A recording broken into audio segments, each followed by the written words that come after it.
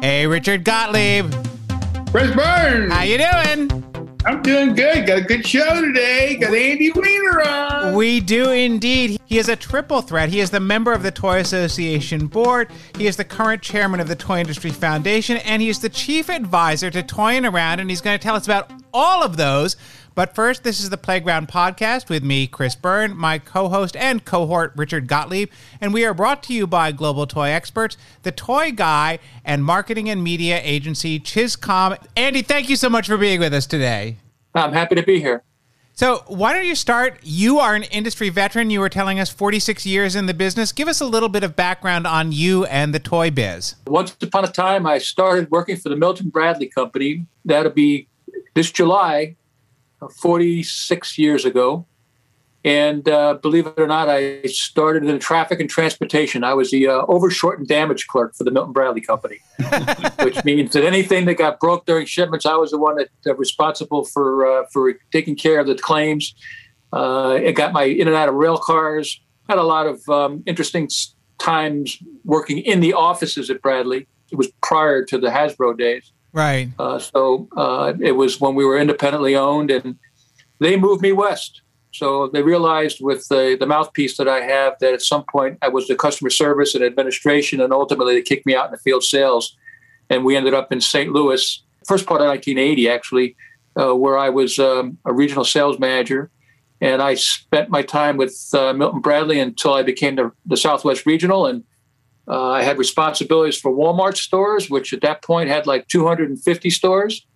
Had an opportunity to press flesh with Sam Walton 8 o'clock in the morning one morning when he offered to buy me coffee because I was the only person in the waiting room at that hour. I've had a great run at it, and I went into business as an independent in 1983. The opportunity, though, was presented by an individual, a great gentleman that was one of my mentors, Dan Bucky, and actually my customers. They thought that I had an opportunity to have a bigger impact than just being a game guy. In the early 80s, Asia was just opening up. Probably half of the companies in our portfolios were really young Chinese manufacturers. Many of them were OEM makers, and probably the biggest one, which we still represent today. And I've represented Playmates since the early 80s. Tell us about what you're doing with the Toy Industry Foundation. I was always conflicted when the industry didn't allow toy reps like myself to actually be a member. So some 10 years ago, with Carter Keithley, I opened the door for a broader description of who should or shouldn't be in the association. Ultimately, got the association to amend its bylaws, let manufacturers reps in. At the same time, or around the same time, we opened up for licensees, and now we've got Nickelodeons of the world. So we're much more representative today of those people who have a life in the toy industry. After a year on the board, my experience in nonprofit came forward. And I was asked to consider being the chairman of the association's foundation. So can you tell folks who may not be fully aware of the foundation, what does the foundation do? Over the last year or so, since I've been leading the foundation, and we're looking at a very changing world, and the association is going through its own pivots right now. The consolidation and the change of the way that we're all doing business, it profoundly affects everything. And certainly last year with COVID, many people had the ability to reflect on, wow, this really affects me. And what am I doing sitting here? And, we're even now, many of us are blessed to have been vaccinated, and yet you look around the world and there are people who are hurting. So the original concept of the foundation was through the inventory overage and such, the industry found a way to put some of that product to productive use by donating toys to kids around the world, or mostly in the United States. And it really is a noble thing. But what this past year has shown us is that providing joy and comfort through play and toys is one thing, but sometimes children can't even get to the place of enjoying play or even thinking about it if they're hungry or if they have other basic needs. And as an association and ultimately a foundation that makes its living off of children, I think the opportunity presented itself that we as a foundation could take a much broader look at who we are for the association and really become more of a beacon of total philanthropy for the entire association and all its members in the toy industry. It also allows us to better align and collaborate with all of our vendor partners that have their own foundations, Mattel, Hasbro, Lego. And when we start talking to them about what they are doing, I'll mention Walmart has a foundation, Target has a foundation on the retail side. If we talk to them, and we are doing that, and ask them what they're doing as companies, and then ultimately identify how we as a toy industry can partner with those foundations, we found that the opportunity to have a much greater impact across the country and actually represent a broader spectrum of our entire base. Because you've got, Baton Rouge, Louisiana, not to pick a city. There are small places where we've got Toy Association members, but we may not have the ability to go in and touch those. But if we figure out how to get into those communities in ways that we can affect the children in those communities, we then can speak to all of our members as being really a foundation of everybody. And that's really where we're pivoting to this past year, is to really be the foundation of the association for the association and all its members. So can you tell us a little bit about some of the programs that you have been doing that go beyond actually just donating toys, which I know you've done a lot in the past? So this year, we identified a need in pandemic year where there were places that we could put monies to work to provide some basic needs where it really is badly needed. We partnered with Mattel by making cash grants to the city of Los Angeles school districts, where we provided hot lunches for kids in that marketplace where they really hadn't, with the pandemic, get the opportunity to get warm meals, to get a hot lunch. The only time they do that is when they're in school, and without being in school, there was no meals. So we ended up giving some $600,000 worth of pandemic grants to places where we were aiding children across the country in a very serious time. We've launched this year a major initiative for the industry with the hospital. So we've affiliated with the National Association of Children's Hospitals. We gave them a small cash grant. They went out and helped us write an RFP where we reached out to over 220 children's hospitals across the country and asked them, what do you need? How can we help you provide comfort, joy, toys? What is it that you need that from the Toy Association or from the toy industry that could make a difference? We got back 62 grants in our first effort. We funded 11 of them. And what were they asking for? What did you find that was important to them? Some of them needed one-time use toys. In some cases, we helped fund a number of the hospitals that we reached out to, which we never had the opportunity to before, are hospitals that are Medicaid pays for over 80%. So these hospitals don't get large outside funding from foundations. So there's some basic needs that we were able to provide them cash grants between $10,000 and $25,000 that even in some cases help supply a child life specialist, but they didn't have. Is the cash that the foundation is using, is that separate donations, or is that part of the budget for the Toy Association to fund these kind of grants? One of the reasons why I hope that people who are watching today understand that these initiatives take money. And one of the unique opportunities that we have as an industry is that being of the association before COVID, most of our physical expenses are covered by the association. When we raise money as a foundation, it goes directly towards providing comfort through whether it be cash grants or additional toys or what have you. The fact of the matter is that we will need to fundraise and actually go out and collect from our member associations. So we have an endowment. So we've got monies in the bank. And with the ability, with the markets being as good as they are, we've been getting some great returns. So we are pulling cash out of our bank accounts to pay for these. The fact most people don't realize, but the toadies, the foundation is the primary recipient of any monies that come from the toadies. We're going to be looking to make the toadies a much greater opportunity for fundraising.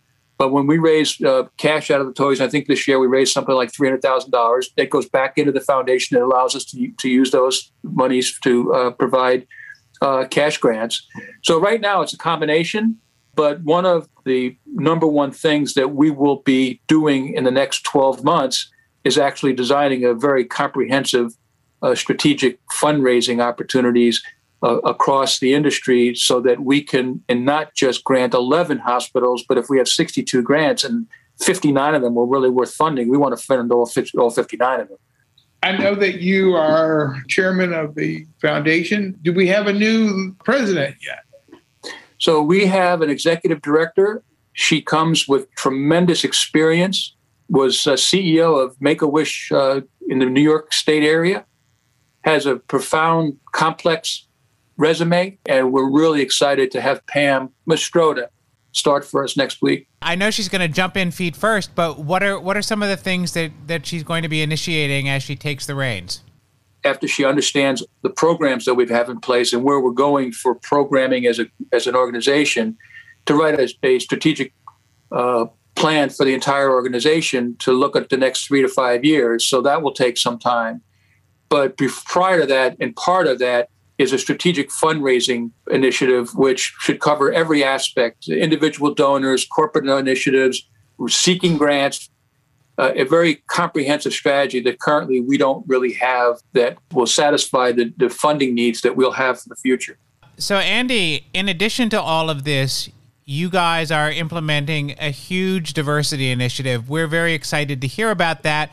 Can you tell our listeners what they can expect and what it's all about? We as an industry have to take a hard look at how we as a collective group embrace the challenges that are facing our country today about diversity. Our industry in whole is not hugely diverse.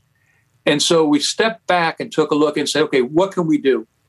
It's fortunate for us that Ellen Lambert, who is the interim executive director, happens to be a nationally known figure that has done massive amounts of work across diversity and inclusion. She is actually staying on in a advisory capacity to continue to work with Pam, but literally lead an effort that is industry-wide. We're not just giving this lip service, but we're stepping back and we're going to address this in the most sensitive and appreciative way, that we want to do something that affects long-term and not just say, oh, we're touching diversity. We're talking to people who are recognized experts in the world of business, education. And what we're looking to develop is a education, a mentorship, internship program across the industry that we can begin to address this problem of lack of diversity by actually touching young, diverse individuals when they're making decisions about careers. Our entire industry needs to look a little different. And part of that's because we've never gone out and showed the world what the toy industry is all about. And oh, by the way, there's careers here. So we're looking at addressing that as a long-term project. We're being very thoughtful. There's been a statement of understanding made by all of the members of the committee, and the committee's made up of leadership from Lego, from Mattel. I mean, there's a wide range of people sitting on the committee, and we're going slow because we want to do an effective job that when we do roll this program out over the next year, we're doing it in a way that's thoughtful and it's going to be profoundly impactful for the industry. And there'll be a lot more to come on this. And honestly, the great part of this program is that we're going to look to have internships and we're going to need partnerships across the entire industry to allow us to have access to companies that give these young people a feel for the industry and then ultimately real jobs.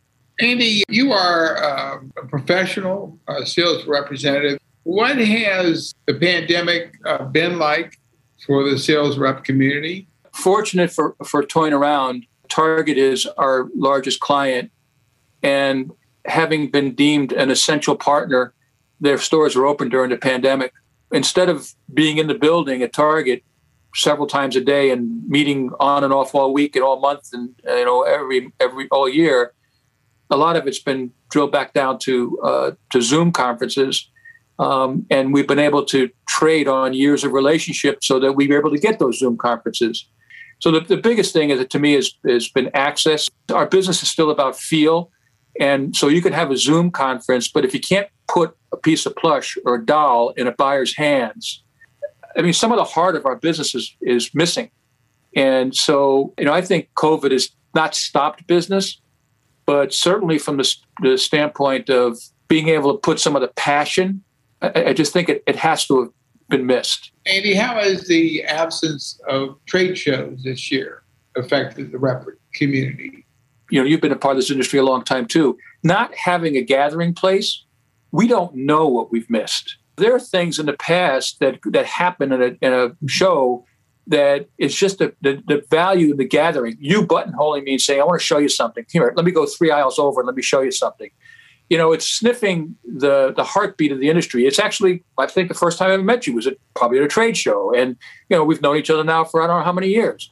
But so to me, the industry not having a gathering place, it's not what I know we missed. It's how many things have we missed, because just the general organic energy that comes out of the industry gathering in one place and all the different characters being there is just missed. And characters is the appropriate term. Absolutely. You just said a very interesting statement, and that is the biggest thing we've missed without having shows is the opportunity cost. And it may have been immense in terms of what didn't happen. But it looks like things are going to happen. So how do you think Dallas is going to go down? Oh, boy, now you put me on a spot.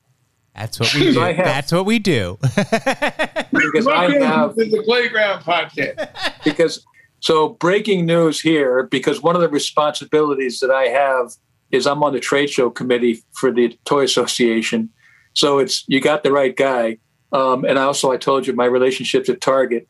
So about 11 o'clock last night, I got an email from my contact at Target that they will not be attending Dallas. That is big news. What reason did they give? Pandemic.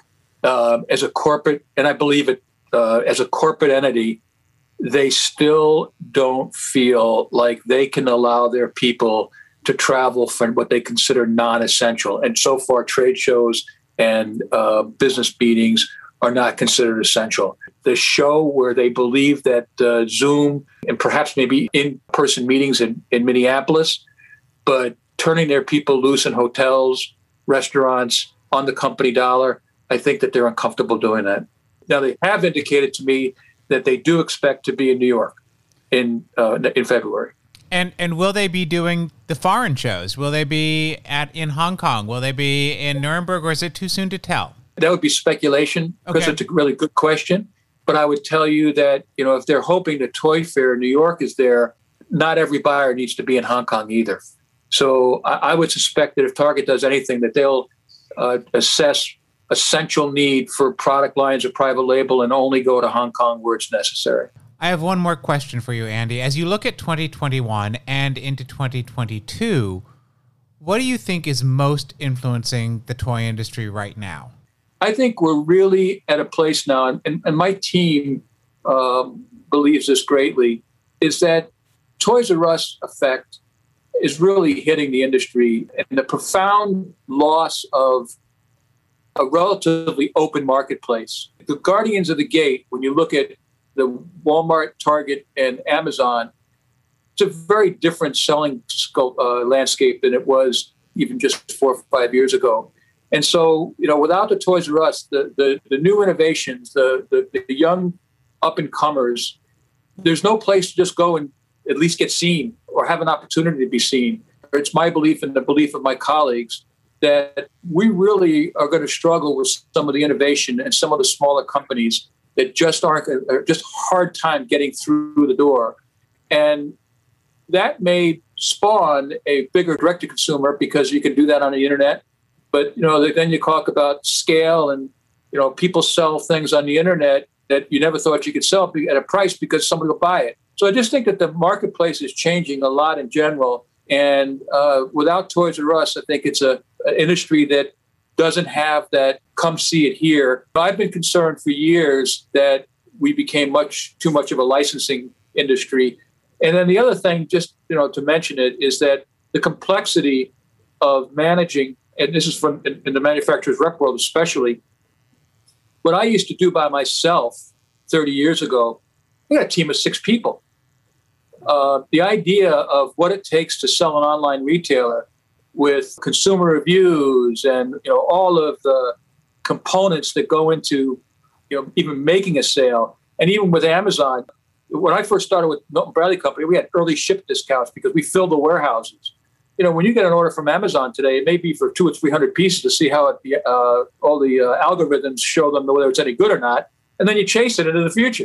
That's a very tough model. I mean, it's changed the way that businesses get funded, changes the way that we are able to fundamentally finance our businesses. So this is a very interesting time. Okay, Andy, we're going to ask you the question we ask every guest on the Playground podcast. Tell us a secret. So I always take great pride in the fact that I was been part of the Turtles from the first launch to the last launch. I was sitting in a Holiday Inn in La Mirada, California.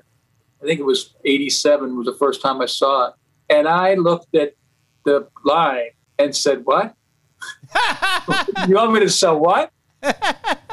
And my group, and I wasn't part of it, my group went to Target the very next day, and we showed it to Target. And Target said, no way. And they were big supporters of Playmates as a import company.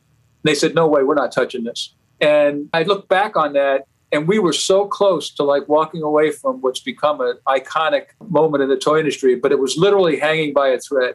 I don't know if you ever heard of a guy by the name of Jerry Sachs, sure. Sachs Finley.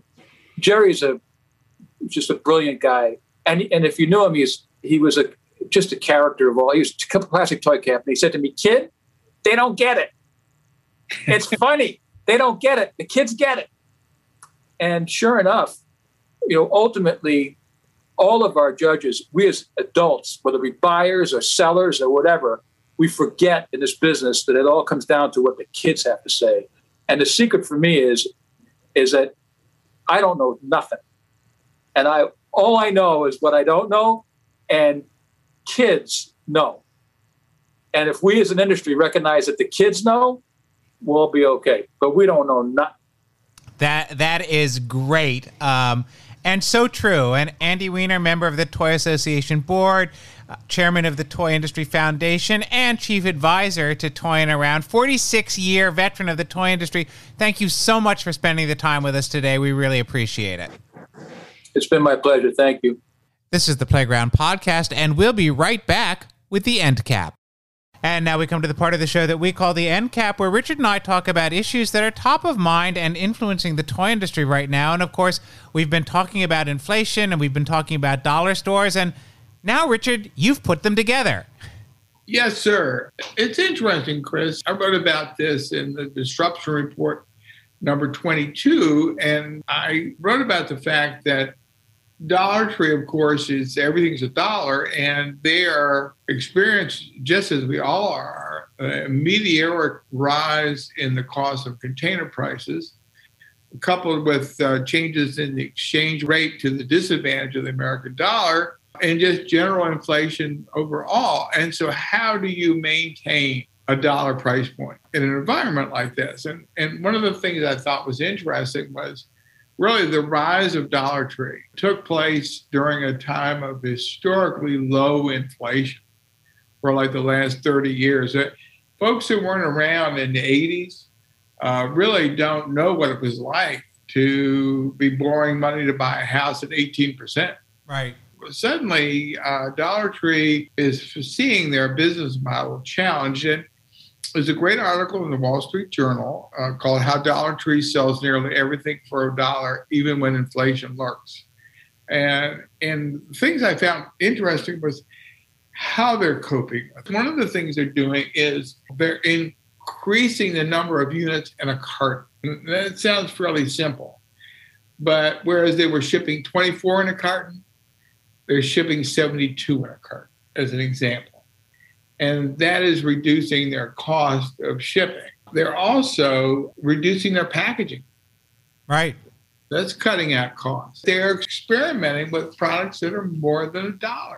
I think this is very interesting because if everything in your store is $1, it certainly, I think, reduces your exposure to shrinkage because the number of units you have on the store Right. should be the same amount as the number of dollars you have. Right. And it certainly does simplify things in terms of pricing and merchandising, et cetera. So now they're experimenting with some $3 and $5 items. And the other thing they're doing, Chris, is they're co-locating their Dollar Tree stores, in some cases with their Family Dollar stores. And for those who are out there unaware of Family Dollar, it's like Dollar General. They've always been very, very low price, but they've had various price points. These are the ways they're coping with inflation. And I think it's going to be really interesting to see if they can maintain their position as everything's a dollar store. Well, and I wonder if they really need to, because we do have Family Dollar out there where people don't expect to find everything for $1. So they're going to move the brand a little bit. And if you're still getting a good deal with what you get, the dollar promise over time is not going to be as important.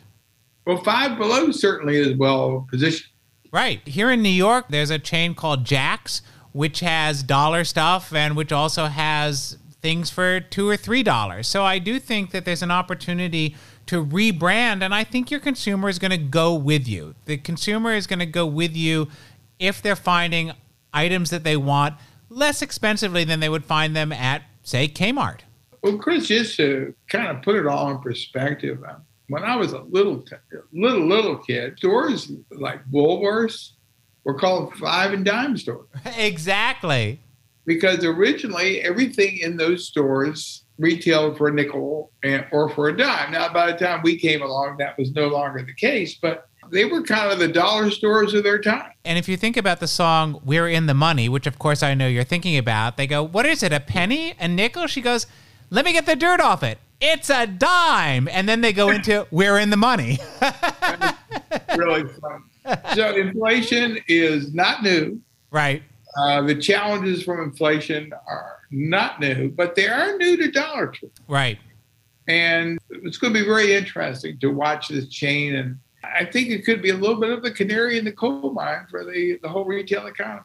And I think it's going to be fostering such things as reducing packaging, more things in a master cart. And it's kind of the opposite of that shrinkflation that we talked about a while ago. So that, 72 in a carton instead of 48, that's actually saving money. Correct. As always, we're going to have to wait and see. But and all I'm going to say to you, Chris, is don't nickel and dime me, man. I won't, but got $1? Anyway, this is the Playground Podcast with me, Chris Byrne, my co-host and cohort, Richard Gottlieb. We are brought to you by Global Toy Experts, The Toy Guy, and marketing and media agency Chiscom. And thanks for tuning in. Please share this with your friends and colleagues, and hope you listen next time.